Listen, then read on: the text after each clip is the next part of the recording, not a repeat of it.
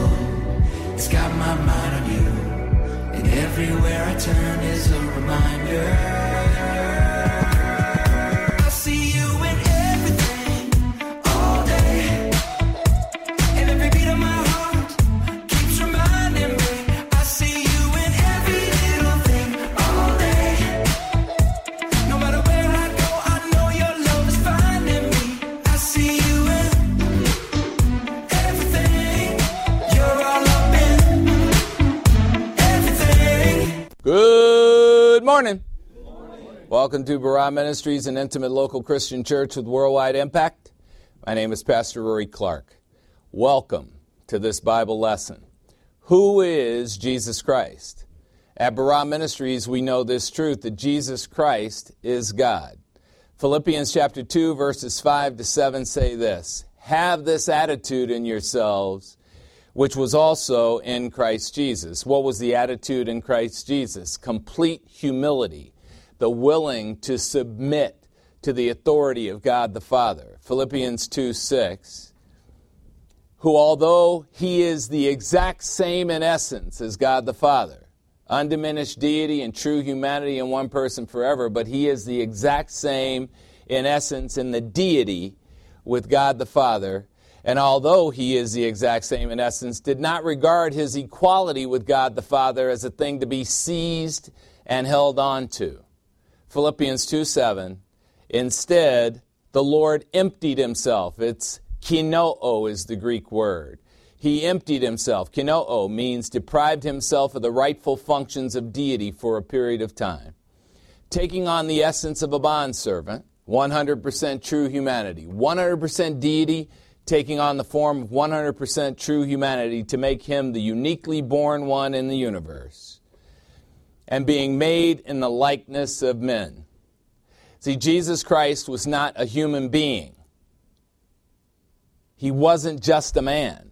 That's what everybody wants to say. He was God and man in one person. And that's the difference.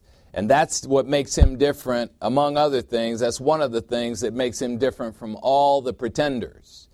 The Lord Jesus Christ is the Son of God and the Son of Man. Those were two ways he described himself. He is the God-man. He is the sovereign God of the universe. Nothing happens in the universe without his permission. He is the Jewish Messiah. He is the one that the Jewish race was looking for. And he came, and he fulfilled all 109 things that were predicted to be fulfilled. And they missed it. He is the Savior of the whole world.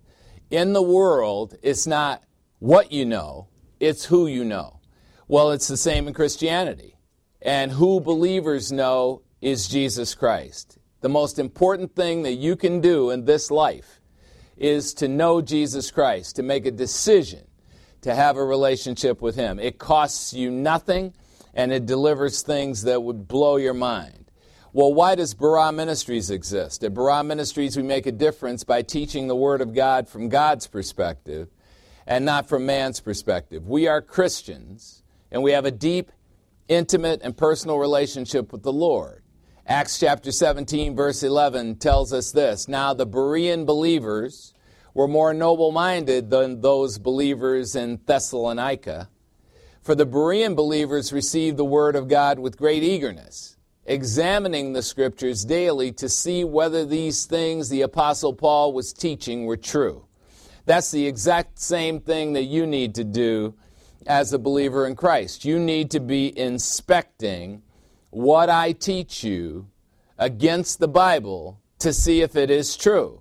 And that is not just an invitation. It's a responsibility. I am writing a letter right now called The Lie of Rebound, and I'm sick of it already. Many of us who are part of this congregation were part of this thing called systematic theology, and there was a doctrine that said that once you become a believer in Christ, if you sin, you're out of fellowship with God. And then when you admit the sin, you're back in fellowship. So all day, about 250, 300 times a day, we're in fellowship and out of fellowship and in fellowship and out of fellowship. And our whole focus was our sins. Completely off base. The focus should be Christ. So I wrote down 10 things that you have to believe if you're going to believe that false doctrine. One of those things is you have to believe that Jesus Christ is conditional. Do you believe that Jesus Christ is conditional? No, he's not. So if you prove any one of those 10 things false, the whole thing's false. Because something that's true is true all the time. In one Bible verse, I proved the whole thing to be false. But you talk to people who believe that crap, and all they believe is the teacher that taught them. And they have never once studied the entire passage that is connected to that one verse that they think is the one verse that the Lord built biblical Christianity on. And one of the funny things is in 1 John chapter 1, there are 3 words that are the key to the whole passage. We, you, and they. We is a reference to true teachers. They is a reference to false teachers. And you is a reference to believers in Christ. 1 John 1:9 says, if we confess our sins, we connects to who? True teachers. But if you ask anybody who believes that doctrine, they will say we connects to believers in Christ. They are wrong. You know why they're wrong? Because they never bothered to study. They just believe some teacher who pulled a doctrine out of his butt. That's not what real believers in Christ do. You examine what your teachers are saying to see if it's so. That is a responsibility you have because you are the one that's going to be standing in front of the Lord Jesus Christ giving an account for the hope that is in you. Well, who is God's enemy? He's the one who perpetrates this. He's the one who encourages you not to study and to believe false teachers and to have your belief, and the wronger your belief is, to get more possessed about how true it is. It's Satan, whom God made the ruler of this world. John chapter 12, verse 31, the Lord says this, now judgment is upon the world. Now the ruler of this world, Satan, will be cast out. At a future time, he'll be dethroned from his rulership of the world and thrown into the lake of fire. Satan is a creature. He is not a symbol of evil. He is not a concept. He is not a cartoon character with a red epidermis and a pitchfork. He is perfect, gorgeous, well-dressed, former officer angel, and a brilliant genius. Satan deceives the whole world, including you and me. He blinds the minds of unbelievers so they don't get to know God and so they don't see the power of the gospel message. I had a friend of mine tell me this week, I don't believe Jesus Christ can save me. I don't believe Jesus Christ can save you. Okay, well, first of all, you are screwed. But second of all, who do you believe can save you? Now, here's the funny thing about what she said. She realizes she has to be saved. But she doesn't think Jesus Christ can do it, so who can do it? The only person that could take her place, take Jesus Christ's place, is her. She would have to save herself. Oops. You can't. How about that? There's nothing you can do to contribute to being saved. Nothing. And if you speak Spanish, nada. Amen?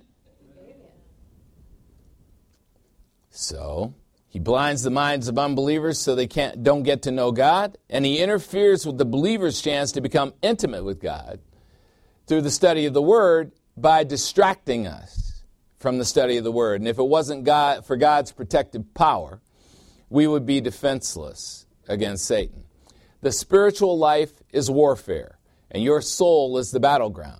And believers in Christ are not fighting for the victory in this warfare. We are operating from victorious ground. And those of us who are in union with Christ have the victory over Satan through our Lord, who has overcome the world. James chapter 4, verse 7 says this, submit to God by obeying him. Simultaneously, resist the devil by standing your victorious ground against him, and he will flee from you. The devil wants you to come off of your victorious ground. Imagine that you were standing on a piece of land, and no matter what you did, nothing could hurt you when you were standing on that piece of land. But as soon as you stepped off that piece of land, you could be hurt. Satan is always encouraging you to step outside of that piece of land. He's always encouraging you to come out of your fortress. No. All you tell him is, look at the scoreboard, Satan. You see the 4? That means 4 quarters are up. You see the 0, 0, 0? That means the game is over. You see the Christian score? 1. You see your score? Nothing. You lost. That's it. You don't have to fight him. You just resist him. You resist him encouraging you to get off of your victorious ground. That's what James is telling you. Today's Bible lesson, God wants you to have a positive impact on others. God wants you to have a positive impact on others. And my question for you is, do you? Now, that's one of those things you can't self-assess. You'd actually have to ask somebody if you have a positive impact on them. And then you'd have to listen to them when they tell you the truth. And if they said, no, you don't have any impact on me, or you have a negative impact on me, you just have to accept that. Well, I was at my 35th high school reunion in 2007. And I am not big on high school or college reunions, but I did want to see what had become of some of my high school friends. And I also wanted to see if I could gather any information about what people remembered about me from high school. A guy I knew, whose name was Paul, came up to me and shook my hand rather vigorously as if we had been really good friends. We were only acquaintances. I thought he was a nice guy, knew who he was, but we didn't run in the same circles. He said, Rory Clark, man, I loved you in high school. I was a bit shocked. He said, you were my social barometer. I used to watch to see what kids you hung out with, and I hung out with the same kids because I knew if you were hanging out with them, they weren't assholes. Wow. So, I was shocked. I guess I made a difference. I guess I had an impact on other people. Well, one of my favorite questions to ask my coaching clients is, what difference does it make that you're on the planet? God certainly wants us to make a difference in our own lives, yet he also wants us to affect others, and we do. The Lord wants us to love him. He wants us to have hope in ourselves as a result of our relationship with him. And he wants us to reflect him and his love to others. But the question is this: do you make a difference to others? In today's lesson, Paul continues teaching the first century Corinthian believers about the importance of using their spiritual gifts to have a positive impact on others. You know, another way to ask this, by the way, is, are you a good teammate? There are a lot of people who aren't good teammates. I've coached a lot of teams in my life. As a matter of fact, I've coached 6 championship teams. And one of the things I always hated about coaching teams is the selfishness of the players when they get there. When the team is forming, they're selfish, right? So they think it's okay to miss practice. They think it's okay to be late for practice. You're letting your teammates down when you do that. People who haven't been on teams are tough to have a relationship with because they don't understand the individual sacrifice. You know, they come to the team talking about my minutes. And I always tell them first day, if you say anything about your minutes, you're off the team that moment. If you say anything about your stats, you're off the team that moment. If you come late, you're off the team that moment. We are not going to let each other down like that. I'm not going to let you down, and you're not going to let me down. We're here for each other. And that's how you win championships. So, let's hear some music. Fear is not a part of the Christian way of living. Why? Well, what does the child of a king have to fear? Believers in Christ are children of a king. What does one who is in the palm of the Lord's righteous right hand at all times have to fear? What does a person who shares in the inheritance of the Lord Jesus Christ, the sovereign God of the universe, have to fear? Obviously, the answer is nothing. God wants us to rest and relax in his love. Hebrews chapter 4, verse 1 warns this, "Therefore, let us believers in Christ fear if we fear anything." And by the way, fear is a sin, so we shouldn't fear anything. "Let us believers in Christ fear if we fear anything, that while a promise exists of resting in the Lord's care, any one of you may seem to have come short of it." Don't come short of the rest that you get from knowing that God is in charge. God has nothing against us. He wants us to relax. He wants us to be at peace. He wants us to enjoy the journey He provides for us in this life. Here's Josh Baldwin to encourage us. Lord, we stand in your love.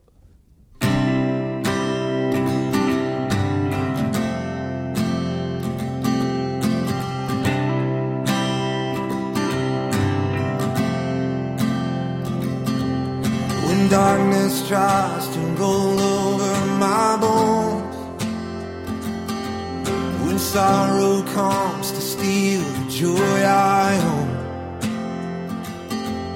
when brokenness and pain is all I know, I won't be shaken. No, I won't be shaken.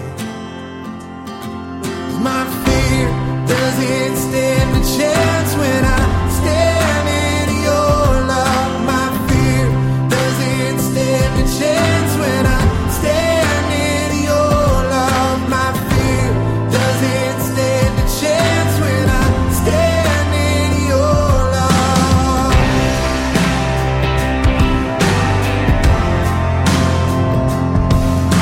Shame no longer has a place to hide. I am not captive to the lies. I'm not afraid to leave my past behind. Oh, I won't be shaken. No, I won't be shaken. My fear doesn't stand a chance when I stand in your love. My fear doesn't stand a chance when I stand in your love. My fear doesn't stand a chance when I stand in your love. Oh, I'm standing. There's power that can break off every chain. There's power that can empty out a grave. There's resurrection power that can save. There's power in your name. Power in your name. My fear doesn't stand a chance when I stand in your love. My fear doesn't stand a chance when I stand in your love. My fear doesn't stand a chance when I stand in your love. Oh, yeah, when I'm standing in your love. Oh, my fear doesn't stand a chance when I stand in your love. My fear doesn't stand a chance when I stand in your love. My fear doesn't stand a chance when I stand in your love. Oh, I'm standing in your love. Oh, standing on the rock. Oh, I'm standing in your love.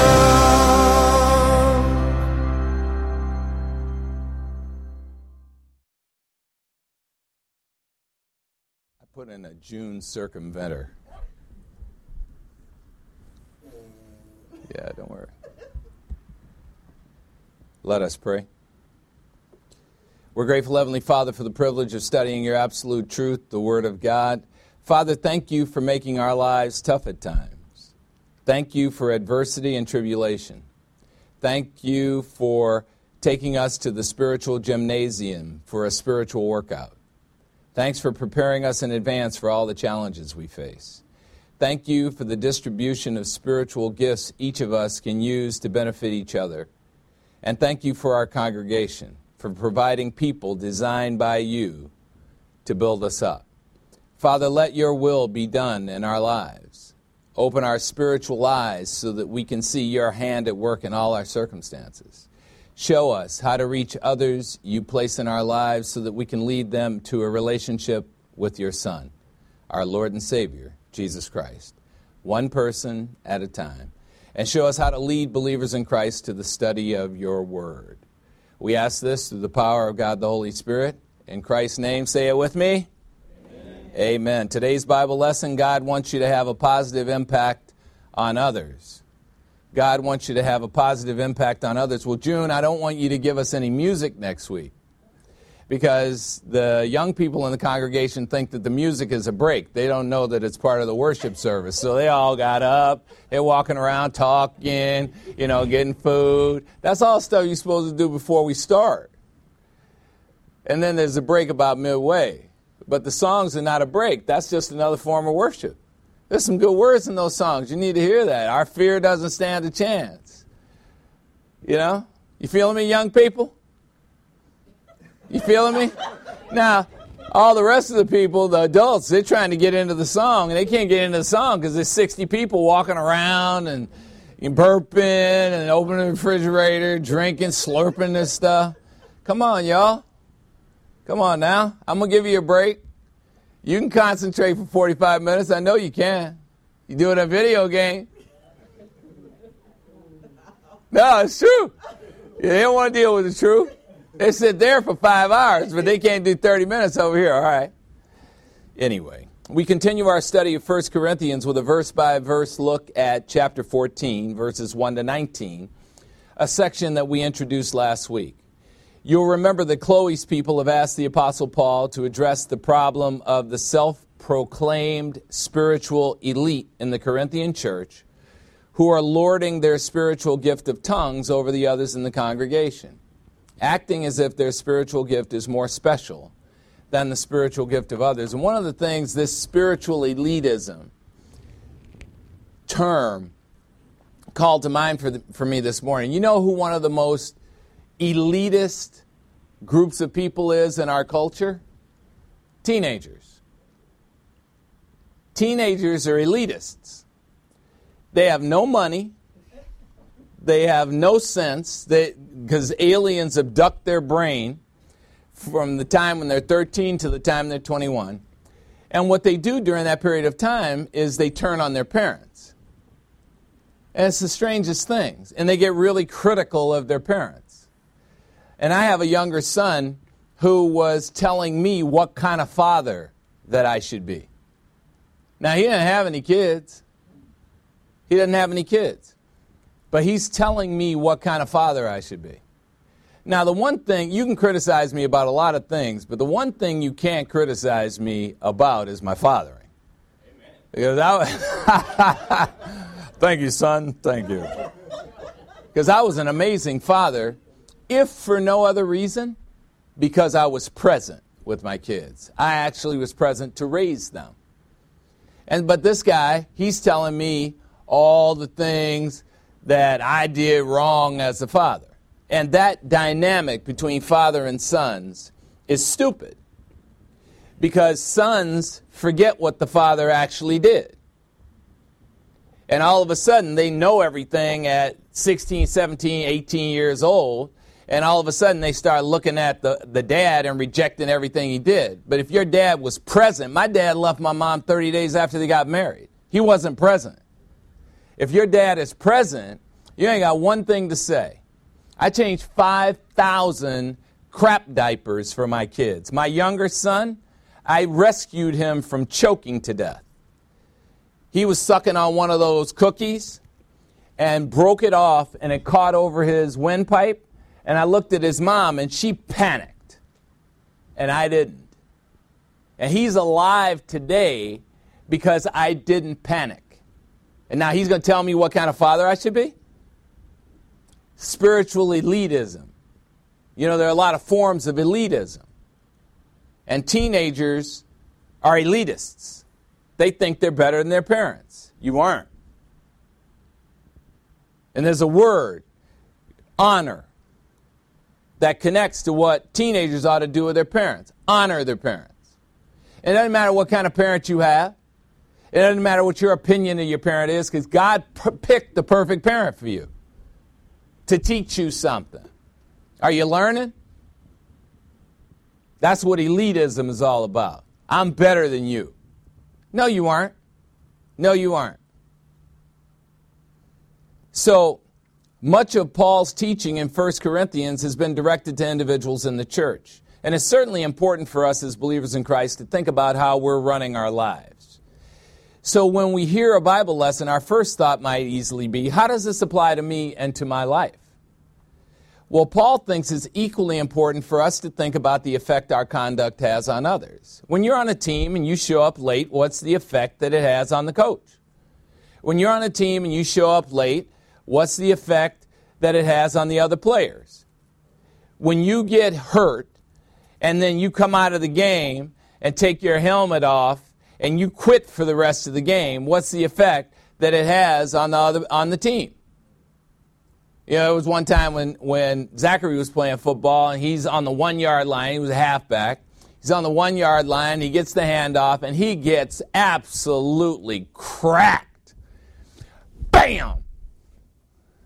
And, you know, there wasn't a person who was watching the game who didn't know that he was hurt. It was hurt. So he comes over, he bent his arm, and he's real dramatic when he gets hurt, you know. Yeah, I get hurt, I just, all right, whatever, you know. He's dramatic.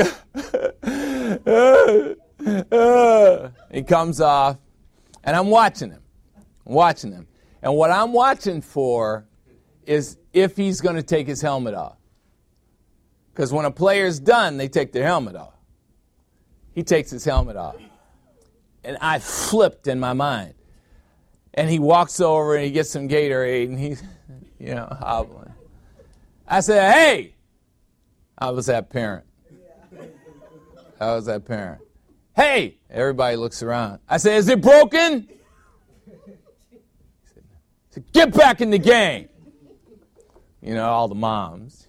What a mean guy. You meanie. No, that's a man in training. What's he going to do when he gets fired from a job and he's got 3 kids? What's he going to do? Limp over to the Gatorade bucket and say he's hurt? You better get out and get you a job. Raise your kids. And it all starts when you're a teenager. What? I was the leading scorer, just to let You were. Yeah. No, he was a leading scorer. He went back in the game and scored after that. Taking your helmet off. That flashback made me mad. I don't want to teach anymore. I'm still mad about that. Whatever. You're lucky I didn't put everything in there that I wanted to put in there. There was a lot of language. So anyway, Paul thinks it's important how we affect other people. He doesn't want us just looking at our own life. And so, what difference does it make that you're on the planet? And who does it make a difference to?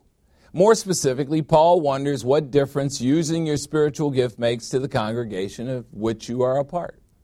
And there are a lot of people who have forfeited the use of their spiritual gift. They don't know what it is. They don't want to know what it is. The only way to find out about it is doing stuff.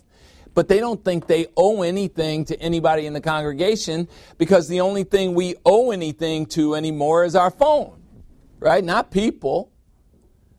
Relationships? What's that? And that's what Paul is talking about here. He's talking about relationships within the congregation. And this part of Paul's message addresses the use of the spiritual gift of tongues in public worship service. And if you've ever been to a Pentecostal church, or if you've ever heard about what goes on there, you know that on any given Sunday, you're going to see someone who is considered very spiritual by the others go on an ecstatic display of what they call the spiritual gift of tongues. Right? And Xavier kind of goes like this. Do you know what I just said? No, neither does anybody else. They don't know what I said, but that's what happens in Pentecostal churches all over the world right today. That somebody will stand up and do that. And they're not saying jack. But everybody, oh, they're so spiritual, wow. And you come in, you're a guest, this is your first time at Broad Ministries, you hear that and you say, Darian, I am never going back there. I don't care how good the quiche was, I'm not going back there. Amen? Because what comes from up here has to be understandable. So that's what Paul is addressing. Is the public worship service understandable to people? And what he's really worried about is if it's understandable to unbelievers. So, at the time of Paul's writing this letter, the completed canon of Scripture did not exist. This is the completed canon of Scripture. It is the Bible. 66 books, 27 of which you're responsible for as a church-age believer. This did not exist. So what existed was there were letters like 1 Corinthians being shuttled all over Asia and throughout the world, throughout the inhabited world, to a bunch of congregations, and they were read there. And in those congregations, there were speaking spiritual gifts in play, like the spiritual gift of tongues and the spiritual gift of prophecy. Both of those gifts are no longer in play. If you go to a Mormon church, the Church of Jesus Christ and Latter-day Saints, they will tell you that they have prophets. They don't. That gift is no longer in play. They will tell you that God is revealing stuff to them, to the leaders of that church. He is not talking to them. They need prescription medication if they think that God is talking to them. He is not talking to them. This is what talks to them. They're not opening this. They're opening the Book of Mormon. Of course, I'm bagging on them if I tell the truth, aren't I? They open the pearls of great price. They open the doctrines and covenants. But they don't open the Bible.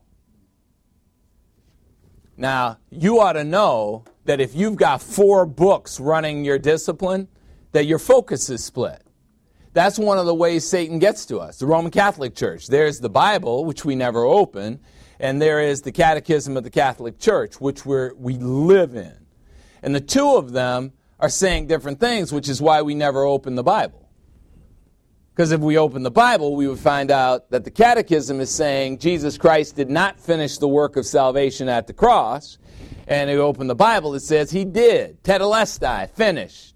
Salvation is finished in the past, and the result is it's finished forever. So, anyway, the gift of tongues and the gift of prophecy was in play at this time because the canon of Scripture was not completed. And these letters would be circulated to be read. And the people who had these gifts of prophecy and tongues in a congregation would use them for the benefit of others in the congregation so that others in the congregation could get a message from God. But some of the people who had the gift of tongues and the gift of prophecy thought they were better than the people who had other gifts. The pastor is not better than the guy who is cleaning the church. There's no partiality with God. But there's a lot of partiality with people. We think we're better than other people for whatever reason we make ourselves better. Well, in this part of the entire passage, 1 Corinthians chapter 12, verse 14, that's the entire passage we're studying, Paul is addressing uninterpreted tongues in a public forum. And Paul thinks that spiritual gifts are not to be lorded over others as special. Instead, they should be used with unconditional love for the benefit of those the spiritual gifts are intended to serve. So you'll notice 3 messages in this section of the passage, verses 1 to 19, chapter 14. Verses 1 to 5, the Apostle Paul teaches the Corinthian believers about the importance of using the spiritual gifts to edify others, to build people up. In verses 6 to 12, The apostle teaches the Corinthian believers that the importance of the spiritual gifts, when used, being understandable to those who are being edified by the gifts. So if I'm that, and you don't understand what I'm saying, it's not useful to you. And then Paul concludes this section, verses 13 to 19, when he teaches the Corinthian believers about some of the important aspects of public worship. So let's begin the first message. In essence, Paul asks, is your spiritual gift building up others? Because if it's not, it's tearing them down. Is your spiritual gift being used to edify the whole group? Or is your spiritual gift being used for elitism, making others feel inferior, causing divisions and rivalries? 1 Corinthians chapter 14, verse 1 says this. Keep on pursuing unconditional love. That's the chapter we just came out of. Chapter 13, the chapter on love. What love is and what love isn't. And if earnestly you are zealous for spiritual gifts, third class condition if, maybe you are and maybe you aren't, you have a choice. But you should be zealous for all spiritual gifts, not just the glamorous ones. Especially be zealous for the best gift, the gift of prophecy. Well, that was a record scratch because the elitists thought that tongues was the best gift, and Paul is saying, no, it's not tongues, it's prophecy. Paul starts by shaking up people who are flaunting their gift of tongues. And we often have new people come to Barah Ministries. What if I started going into a display of tongues? What would they think? What would they get out of it? I think we know the answer. It would turn them off to church, it would turn them off to God, and it would confirm why they should stay home on Sunday to eat cinnamon rolls, listen to Kenny Rankin music, and read the Arizona Republic. Paul continues in 1 Corinthians 14:2. For one who speaks in a tongue doesn't speak to men, he speaks directly to God.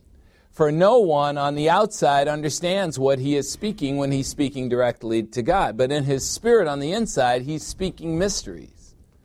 Why? Because he's communing with God. When the gift of tongues was an active spiritual gift, and by the way, it no longer is, just for those of you who think it is, the person with the spiritual gift used the gift for direct communication with God, and it was for two purposes, prayer and praise. The spiritual gift of tongues required another person in the congregation who had the spiritual gift of interpretation of tongues to make God's message clear to the congregation. Paul contrasts the spiritual gift of tongues with the spiritual gift of prophecy. 1 Corinthians 14:3.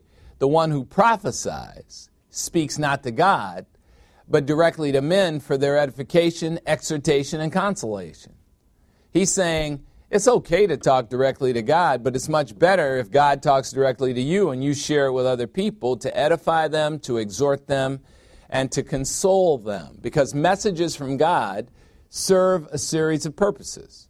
Some messages are for edification. What is edification? It's building others up. Some messages are for consolation. When do you console people? You help others who are grieving or suffering. Some messages are for exhortation. We have several members within Barah Ministries who are great at exhortation. And they give messages that to those who need a push to get unstuck from stinking thinking. Some messages are for assurance, especially helpful messages when we're doubtful or confused. Some messages are for strengthening when we feel powerless or weak. We need each other. And while the gift of tongues was important at the time, Paul contends the gift of prophecy was even more valuable. Why? 1 Corinthians 14:4. One who speaks in a tongue edifies himself. One who prophesies edifies the whole church. What's better, edifying self or others? I didn't hear you. I just want to make sure you're awake. Paul contends that edifying others is better. Someone with the gift of prophecy, rather than turning people off to church and to God, may send the exact message that helps an unbeliever repent so that they change their minds about having a relationship with the Lord and Savior Jesus Christ. Every lesson in Barah Ministries, at the end, we tell people how to get to heaven. Why? We want them to clearly understand what it takes and how easy it is for them. This was a huge concern of the Apostle Paul. His huge concern was how spiritual gifts affect others. And my question for you is this: is that a concern of yours? Is it a concern of yours how your spiritual gift affects others? Is it a concern of yours when you forfeit the use of your spiritual gift? You don't even show up for the game. I used to play softball, and it used to drive me crazy. I get all jacked up for the game on Saturday, and then the other team doesn't show up. Forfeit. Hated that. A lot of Christians have forfeited their spiritual life because they don't investigate their spiritual gift. 1 Corinthians 14:5, now I, Paul, wish that all of you spoke in tongues, but even more I wish that you would prophesy. And greater is the one who prophesies than the one who speaks in tongues, unless the one who speaks in tongues also interprets the tongues, so that the church may receive edification. So Paul's message was simple in the first 5 verses. Our spiritual gifts should be used to build others up rather than tearing others down. Your tongue should be used the same way. Your tongue should be used to build people up and not to tear people down. And we must be sensitive to our effect on others. Well, hey, young people, we're going to go on a break. Here's the break. When we get back from break, we'll take the offering, and then we'll see what Paul has to say about the other critical aspects of public worship. Take a 5-minute break.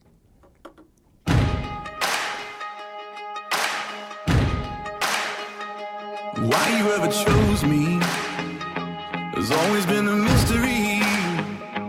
All my life I've been told I belong at the end of the line, with all the other not quite, with all the never get it right. But it turns out they're the ones you were looking for all this time. 'Cause I'm just a nobody, trying to tell everybody all about somebody who saved my soul. Ever since you rescued me, you gave my heart a song to sing. I'm living for the world to see, nobody but Jesus. I'm living for the world to see, nobody but Jesus. When Moses had stage fright, and David brought a rock to a sword fight, you picked 12 outsiders nobody would have chosen, and you changed the world. Well, the moral of the story is everybody's got a purpose. So when I hear that devil start talking to me, saying, who do you think you are? I say, I'm just a nobody, trying to tell everybody all about somebody who saved my soul. Ever since you rescued me, you gave my heart a song to sing. I'm living for the world to see, nobody but Jesus.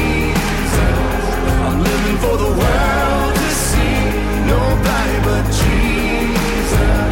So let me go down, down, down in history as another blood-bought, faithful member of the family.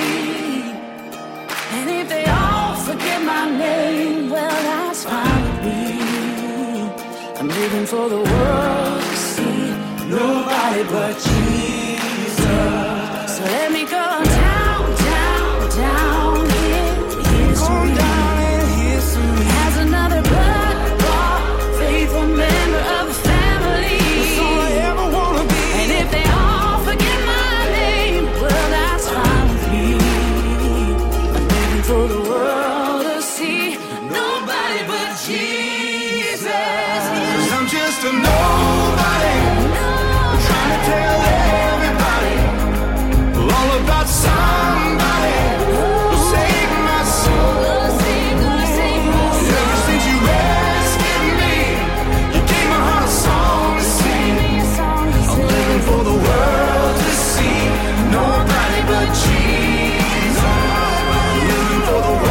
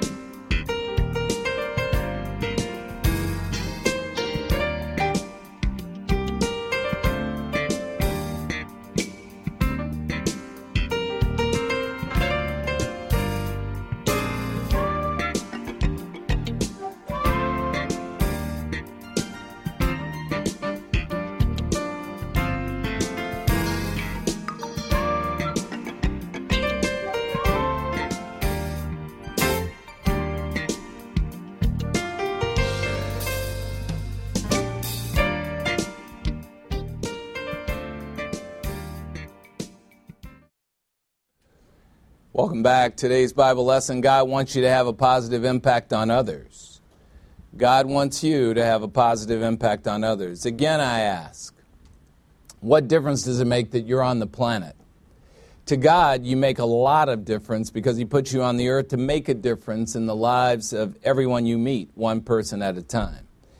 By giving, you make a difference. You impact the lives of people you will never meet. Your giving allows us to reach thousands of people around the world through the miracle of the internet. People we don't hear from who are nonetheless grateful. Thank you so much for making Barah Ministries possible and for your continued support of this ministry and everyone it touches. Let's welcome up Deacon Denny Goodall with one of his always inspiring offering messages. Woo, woo, woo! Go, Denny!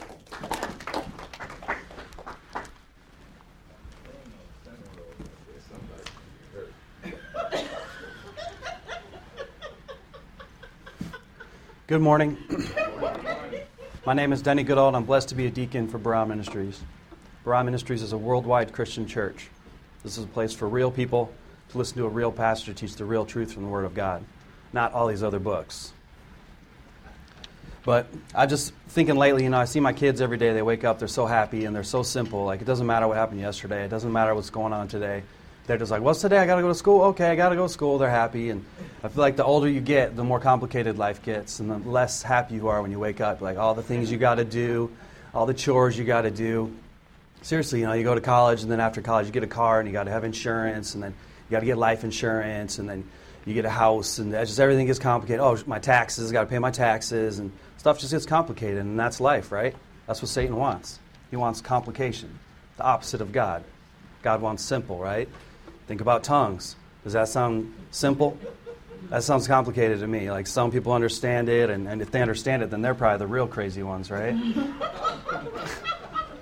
But you think about religion, like he's talking about how many books does the Mormons have? 4 books? Catholics have 2 other books, maybe 3 books. How are you supposed to learn all that? That's just complicated, completely complicated. And like, look at Facebook. It's a real world example. It draws you in. There's so much stuff to get lost in there. You can talk to friends. There's like farming you can do on there. There's like, you just get lost in there. It's just complicated. It's not something they want you to get stuck there. Well, what does God want from you? Something simple. 1 Peter chapter 4, verse 8. Above all, keep on loving each other deeply and unconditionally, because unconditional love covers a multitude of sins, as we overlook the faults of others. So that sounds simple, right? It's not always simple to do, but it's very simple in action when you finally do it, because you just forgive each other. You forgive yourself. You forgive others. You forgive God. A lot of people don't forgive God for things that have happened in their life, and they give up. A lot of people don't forgive others, and they give up on their family. They give up on friends, And what better way to love others through your spiritual gift? Start using your spiritual gift here at the church. We're ready for everybody to do it. And that's the best way to show your love, a little sacrifice. And so we always appreciate your sacrifice, the offering. It's your chance to give. It's your chance to worship, to give of your time, your talent, and your treasure. So thank you, Pastor, and thank you, everybody, for giving. Amen.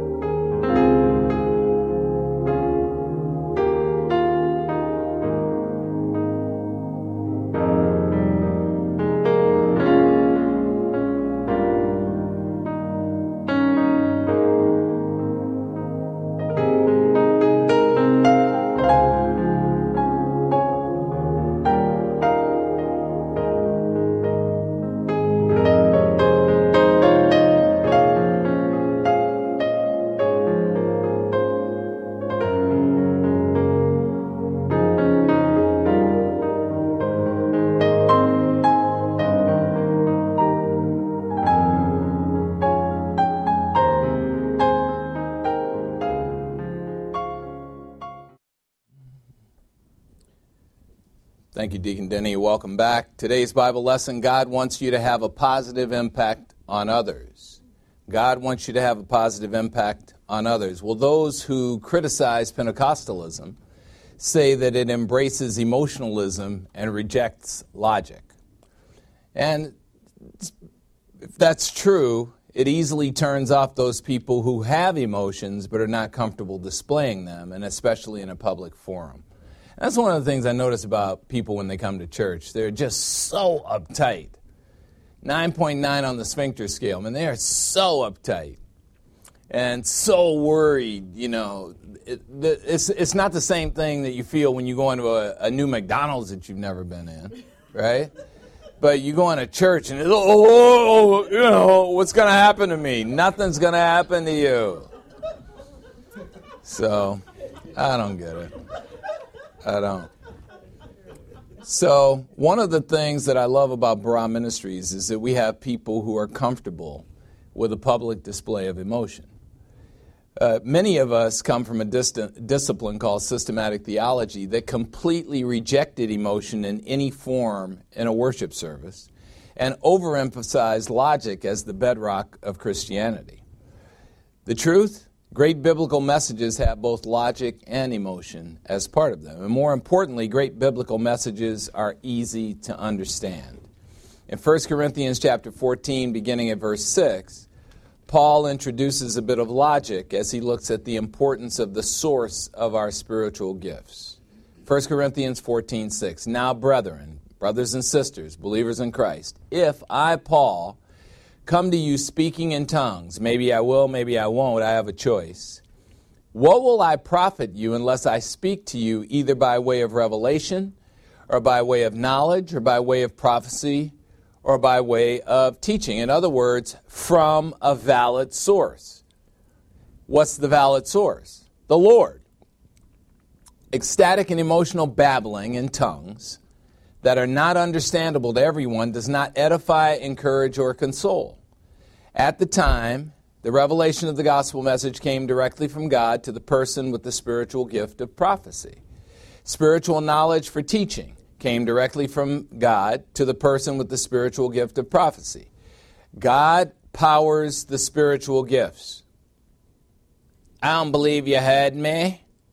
So I'm going to repeat that. God powers the spiritual gifts. Therefore, when we use spiritual gifts, God expects us to use them with unconditional love as the foundation to build others up. For messages to build others up, they have to be understandable. Babbling is not understandable. So Paul provides an analogy. 1 Corinthians 14:7. Even lifeless things like flutes or harps, in producing a sound, these are musical instruments, in producing a sound, if they don't produce a distinction in the tones, that is clear, intelligible music, how will it be known what's played on the flute or the harp? Got a great example of this. You parents know what I'm talking about. Have you ever gone to a concert when your kids were learning to play an instrument in grammar school? Now, I couldn't think of this song, what this song is for the life of me, but it goes like this. Da da da da da da da da boom da da da da da da da da boom da da da da da da da da. Does anybody know what that song is? I was thinking it was the William Tell Overture, but I don't think it is. But anyway, you know, one of my kids, I don't know if it was you. Do you? I think so. Yeah, well, I want to know the name of it because it's irritating me to death. But I don't know whether it was you or Elliot, but I had to go to a concert where you guys were playing that, and it was sort of like this. Na, na, na, na, na, na, na, na. And like 2 minutes into that, I wanted to kill myself. I did. Like so many events, the kids are so excited that you come to their events, and you're sitting there the whole time thinking, would somebody please kill me? I want to get home. And the kids are all excited when you take them to McDonald's afterward. And you're taking them to McDonald's because you want anything but to be where you were, listening to them bastardize this amazing song. It's horrible. Well, that's what Paul is talking about in 1 Corinthians 14:7. If an instrument doesn't play a song you recognize, then it's not doing a very good job. 1 Corinthians 14:8. Or if the bugle calling soldiers to war produces an indistinct, unrecognizable sound, prepare himself for battle. And the answer is no one, of course. And this calls to mind reveille, a military bugle call used to wake military personnel at sunrise. You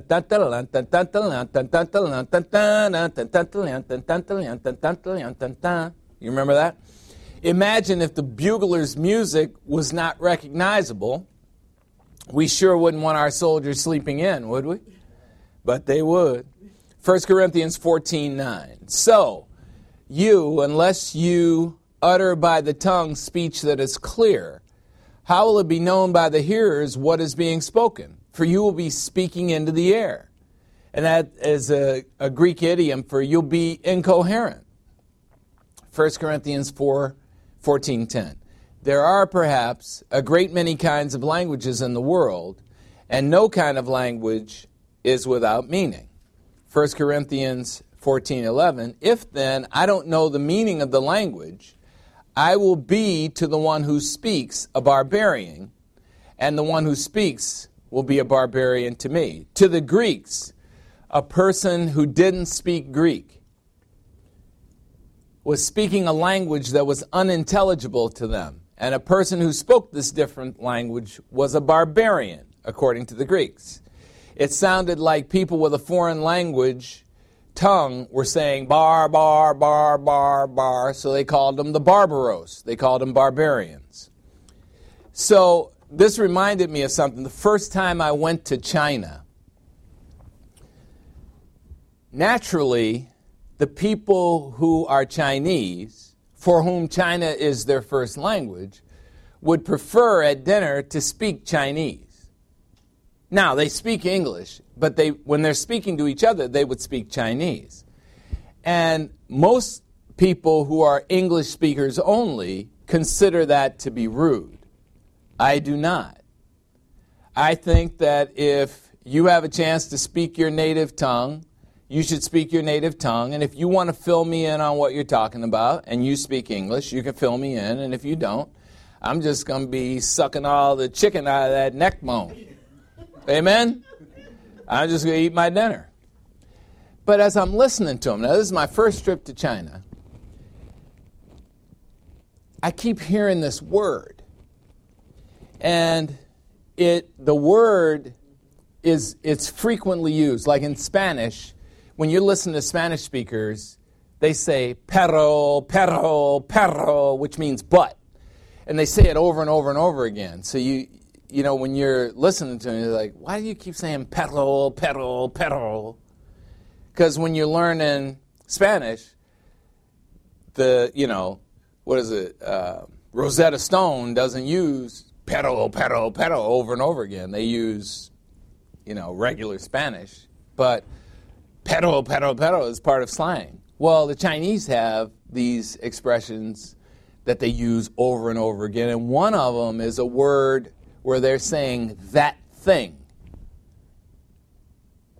So that thing should be moved.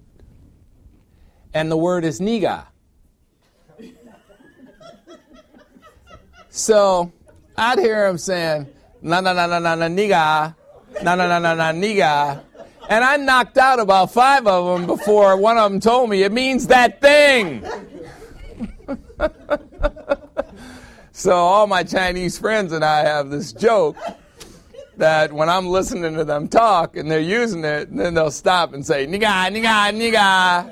All right, you watch it, you're going to get knocked out. It's always good to get them to buy me dinner. But here's the point is that each of the languages has this stuff they're saying, but if I don't understand it, there's a misunderstanding. Right? Well, that's what goes on with tongues. It's that ecstatic experience, running down the aisles, waving your hands over your head, makes a bunch of people uncomfortable, but they don't understand what you're saying. And if there's not an interpreter there to make clear what you're saying back when tongues was valid, then it's horrible. And that's what Paul is critiquing here. Paul summarizes, if the hearers can't understand a message, the message has no value. First 5 verses, messages ought to edify. Second message, if people can't understand the message, it has no value.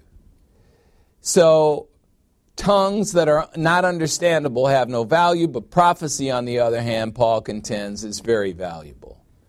1 Corinthians 14:12. So, since you Corinthian believers are zealous for special spiritual gifts, since you want to be elite, seek to abound for the gifts that provide edification to the church. And guess what? Tongues isn't that gift. That's what Paul is saying. Paul is indirect. Paul slams people in the most subtle way possible.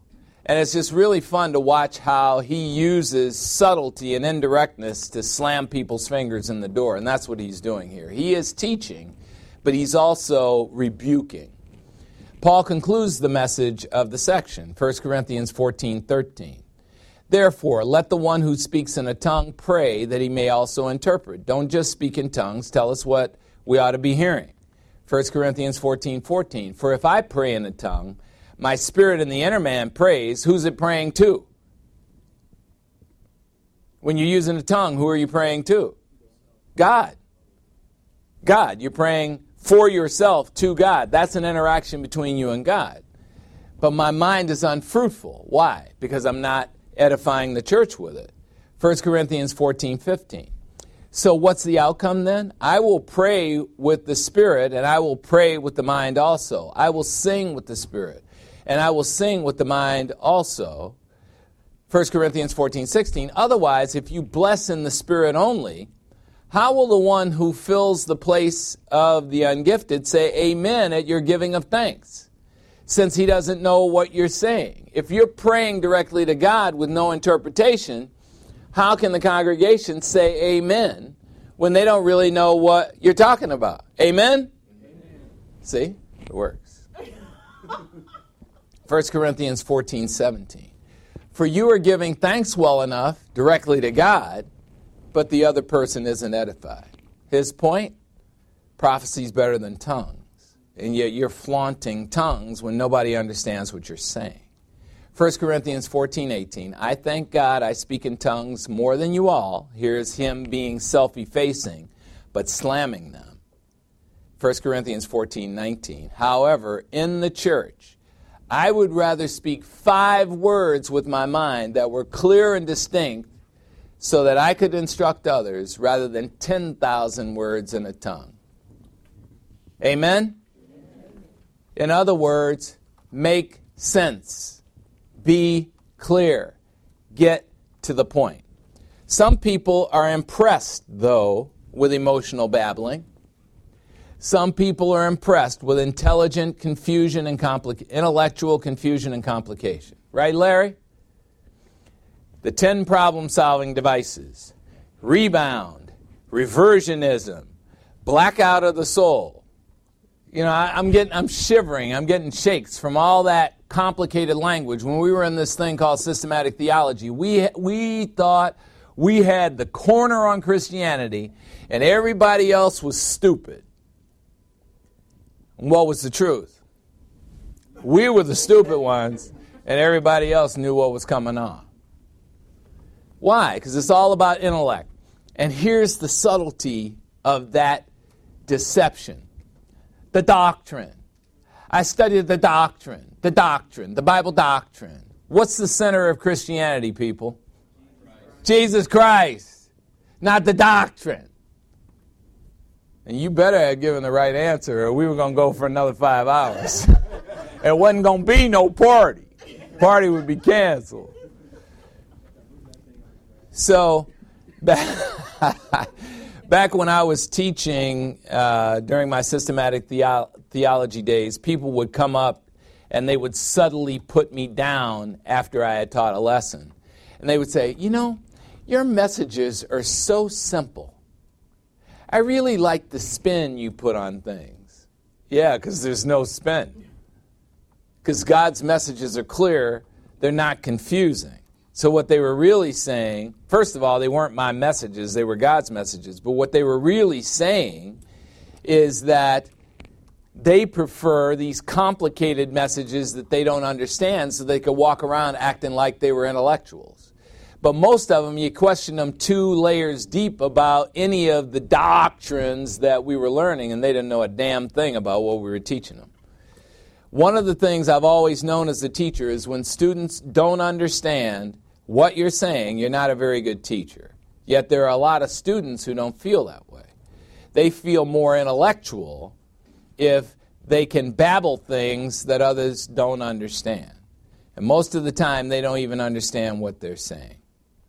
So what difference does it make that you're on the planet? Do you make a difference in the lives of others? If you're using your spiritual gift and your life for edification, you make a lot of difference. If you're using your spiritual gift to call attention to yourself, then you probably don't make much difference at all. Other or self, what's your choice? Remember this. God the Holy Spirit is not an energy force, as a lot of the religions distort him to be. He is a person, and he is deity, every bit as powerful, with the exact same essence as God the Father and God the Son. Attributing an ecstatic, babbling experience to him is blasphemy. I repeat, attributing an ecstatic, babbling experience to him is blasphemy. God the Holy Spirit inspired those with the gift of prophecy to communicate a message in a public forum. God the Holy Spirit inspired those with the gift of tongues to pray and to praise God in the spirit of their minds for the amazing spiritual message. And God the Holy Spirit provided interpreters to translate the message of those who had the gift of tongues. God is the source of our spiritual gift. God is the power behind our spiritual gifts, and he wants us to use them in unconditional love for the benefit of each other. So don't forget how important it is what you do for others. This is not a selfish life. What do you do for others?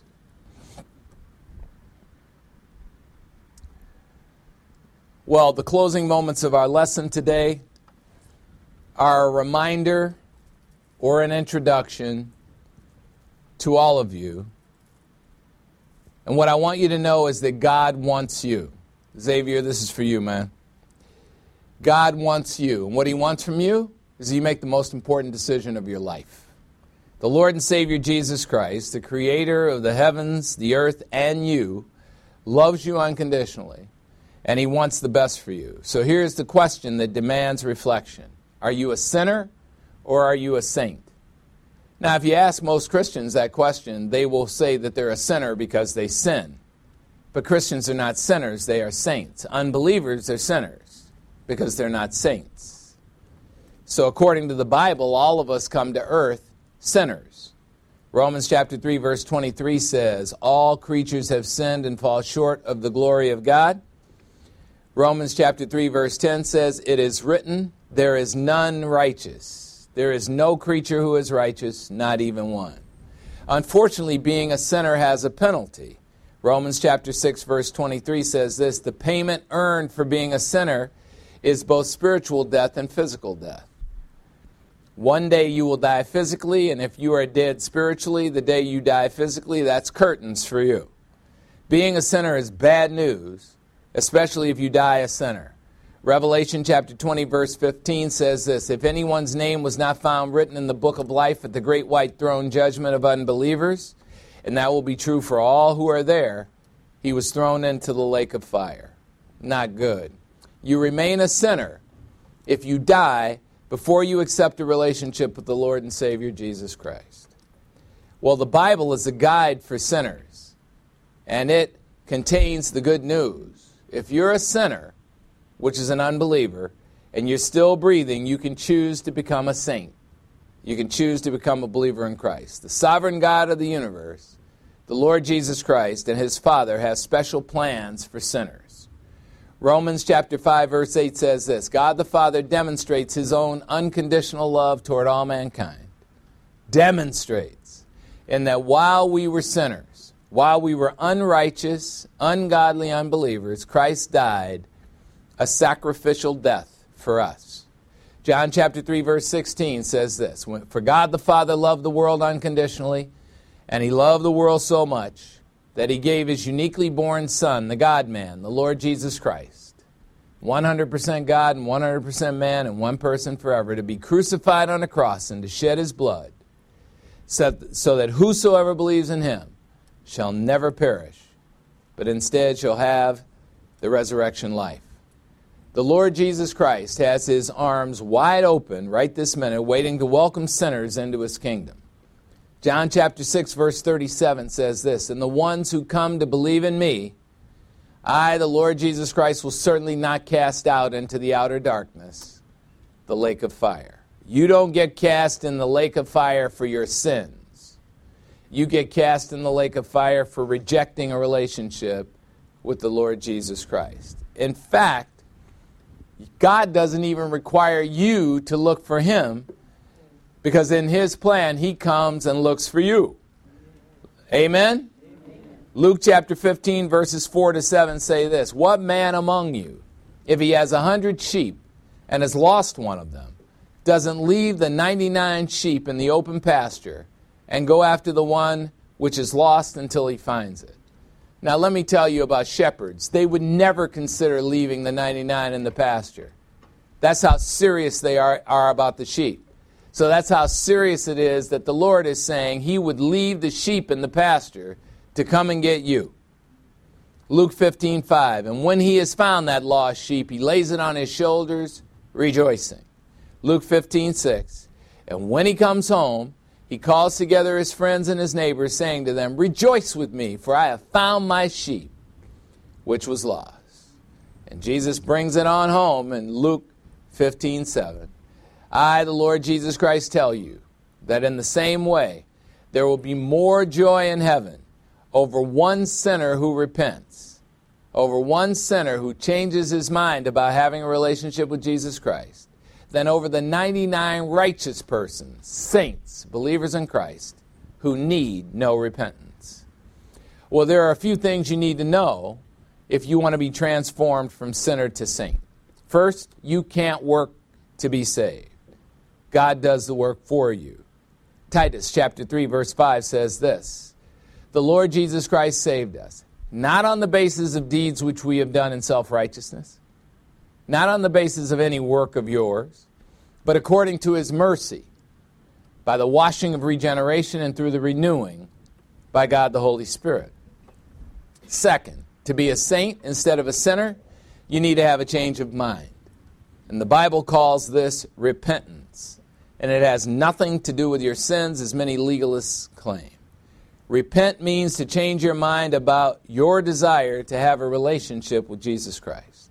Moving from having no desire to have a relationship with him to having an immediate desire to have a relationship with him. It happens in a second. Acts chapter 17, verses 30 and 31 say this, "Therefore, having overlooked the times of your ignorance, God the Father is now declaring to men that all people everywhere should repent, should change their mind about having a relationship with Christ, because God the Father has fixed the day in which he will judge the world in righteousness through the God-man Jesus Christ, whom the Father has appointed for judging, having furnished proof that Jesus is God to all men by raising Jesus Christ from the dead." That's what makes Jesus Christ different from Joseph Smith. That's what makes Jesus Christ different from the Pope. That's what makes Jesus Christ different from Buddha. That's what makes Jesus Christ different from Allah.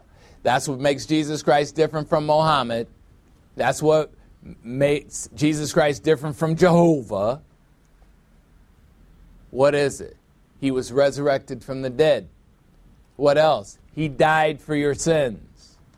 He died for you. None of those guys died for you. Finally, you need to acknowledge the truths in 1 Corinthians chapter 15, verses 3 and 4, which say this, "I, Paul, delivered to you as of first importance the gospel message I also received, that it was Jesus Christ who died for our sins according to the Scripture, that he was buried, that he was raised from the dead on the third day, according to the Scripture." So how can you move from sinner to saint? John chapter 1, verse 12. "Whoever received him by requesting a relationship with him, to them the Lord Jesus Christ gave the right to become children of God the Father, even to those who believe in Jesus Christ's name. Acts 16:31, believe on the Lord Jesus Christ and you will be saved, you and everyone in your household who also believes. At a single moment in time, you just have a conversation with God the Father, even in thought only, and you say, Father, I believe in Christ, and that's the moment of eternal life for you. Or you can say what the thief said on the cross. Jesus, remember me when you come into your kingdom. Or you can say what the father of the epileptic boy said. I believe. Help my unbelief. There are a lot of ways to request salvation. But heed the warning in John chapter 3, verse 36, which says this, he who believes in the Son has eternal life right at that moment. But he who does not obey the command to believe in the Son will not see the resurrection life. Instead, the wrath of God, the lake of fire, abides on him. The good news is this, Romans chapter 10, verse 13, whosoever will call on the name of the Lord Jesus Christ will be saved. So take a moment out of your busy life and heed the suggestion in Romans chapter 10, verses 9 and 10. It says this, if you confess with your mouth Jesus as Lord, that he is God, and if you believe in your heart that God the Father raised him from the dead, you will be saved. For with the heart a person believes, resulting in the imputation of absolute righteousness by God, which is your admission ticket to heaven, and with the mouth a person confesses publicly, admitting faith in Christ alone, resulting in salvation. And as a reminder, once you have salvation, you cannot lose it. An immutable God who never changes his mind saves you once and for all time. Amen? Amen. Hebrews chapter 7, verse 25 says this, therefore the Lord Jesus Christ is able also to save forever through the divine power omnipotence those who draw near to God the Father through believing in Christ, since the Lord Jesus Christ always lives to make intercession for those who draw near. The Lord Jesus Christ is praying for you, praying for your salvation, and protecting you from ever losing it. John chapter 10, verse 28 says this, I, the Lord Jesus Christ, give eternal life to believers in Christ, and they will never perish, and no one will snatch them out of my hand. Believe now. There's no time to waste. All right, well, let's close with music.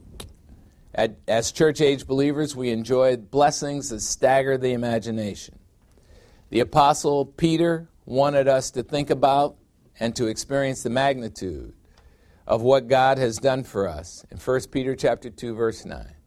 He lets us know that like Jewish believers, you, church-age Gentile believers, are a chosen race, a royal priesthood, a holy nation, a people for God's own possession, so that you may proclaim the excellencies of God the Father, who has called you out of darkness into his marvelous light. Whenever you're feeling a bit down on yourself, it'd be a good idea to ask June Murphy to sing this song to you. We are royalty.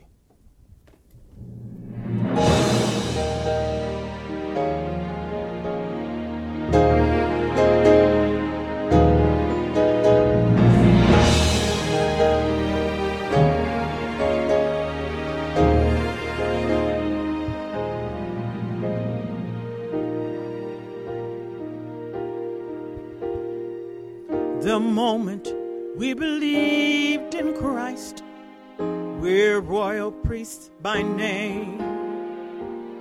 A brand new spiritual species. The spirit sealing remains. Our God sanctifies us. Yes, we are set apart because of God's awesome plan. Royalty thou art. We're God's royalty, called to live in dignity, in transparency, for all the world to see.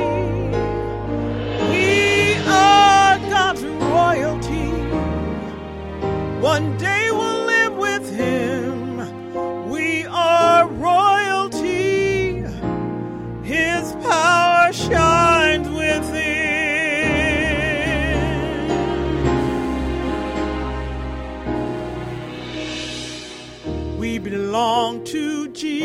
Jesus Christ.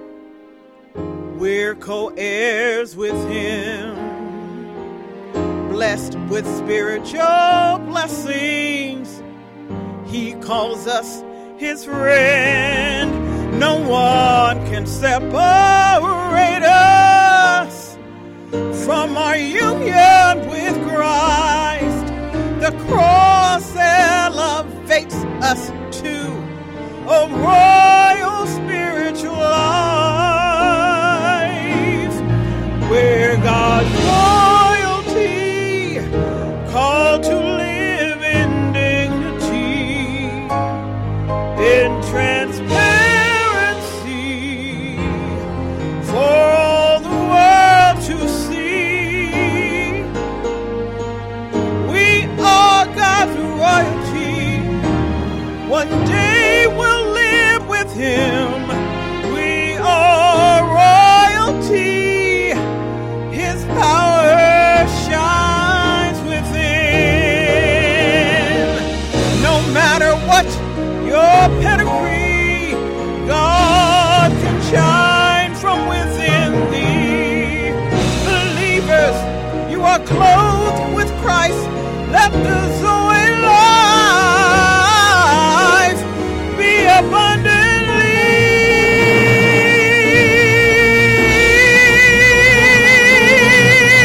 We're God's royalty, called to live in dignity, in transparency, for the world to see. We are God's royalty. One day we'll live with him. We are royalty. His power shines within. We are royalty. We're God's royalty.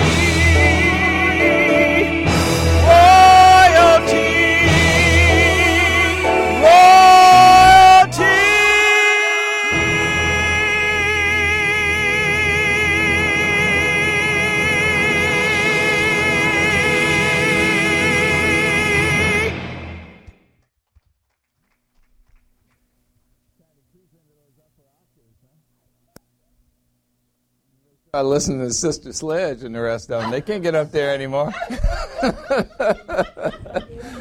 They're done with that.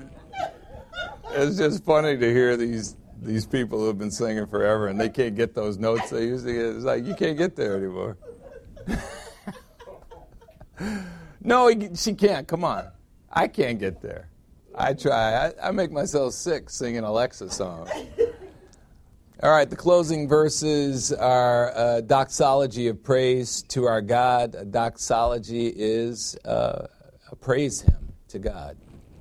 Romans chapter 15, verse 5 says, "Now may the God who gives endurance and encouragement grant you to be of the same mind with one another, to think exactly the same way, operating in harmony, according to your union with Christ Jesus." Romans 15:6. "So that with one accord, you believers in Christ may with one voice glorify the God and Father of our Lord Jesus Christ." Romans 15:7. "Therefore keep on accepting one another and keep on receiving one another, just as Christ also keeps on accepting us all in unconditional love, to the glory of God the Father." Let us pray. Almighty God and Father, we just thank you for the gift of the Word of God, which keeps us from being conformed to this world and helps us keep on being transformed by you through the renewing of our mind. Let the things that you have planted in us in today's lesson go forward with us into the week so that we can spread these things to the people we come in contact with. Help us to use the newsletter that you've gifted us with to get to people. Help us to understand the depth of the spiritual need in this world. Help us to understand that if people are to be propagandized, they should be propagandized with the Word of God and not with false media sources who are lying to us. Help us to make a difference in this world by making a difference to everyone in our lives. We ask this through the power of God, the Holy Spirit, in Christ's name. Say it with me. Amen. Amen. Thanks for coming, thanks for watching, and thanks for listening.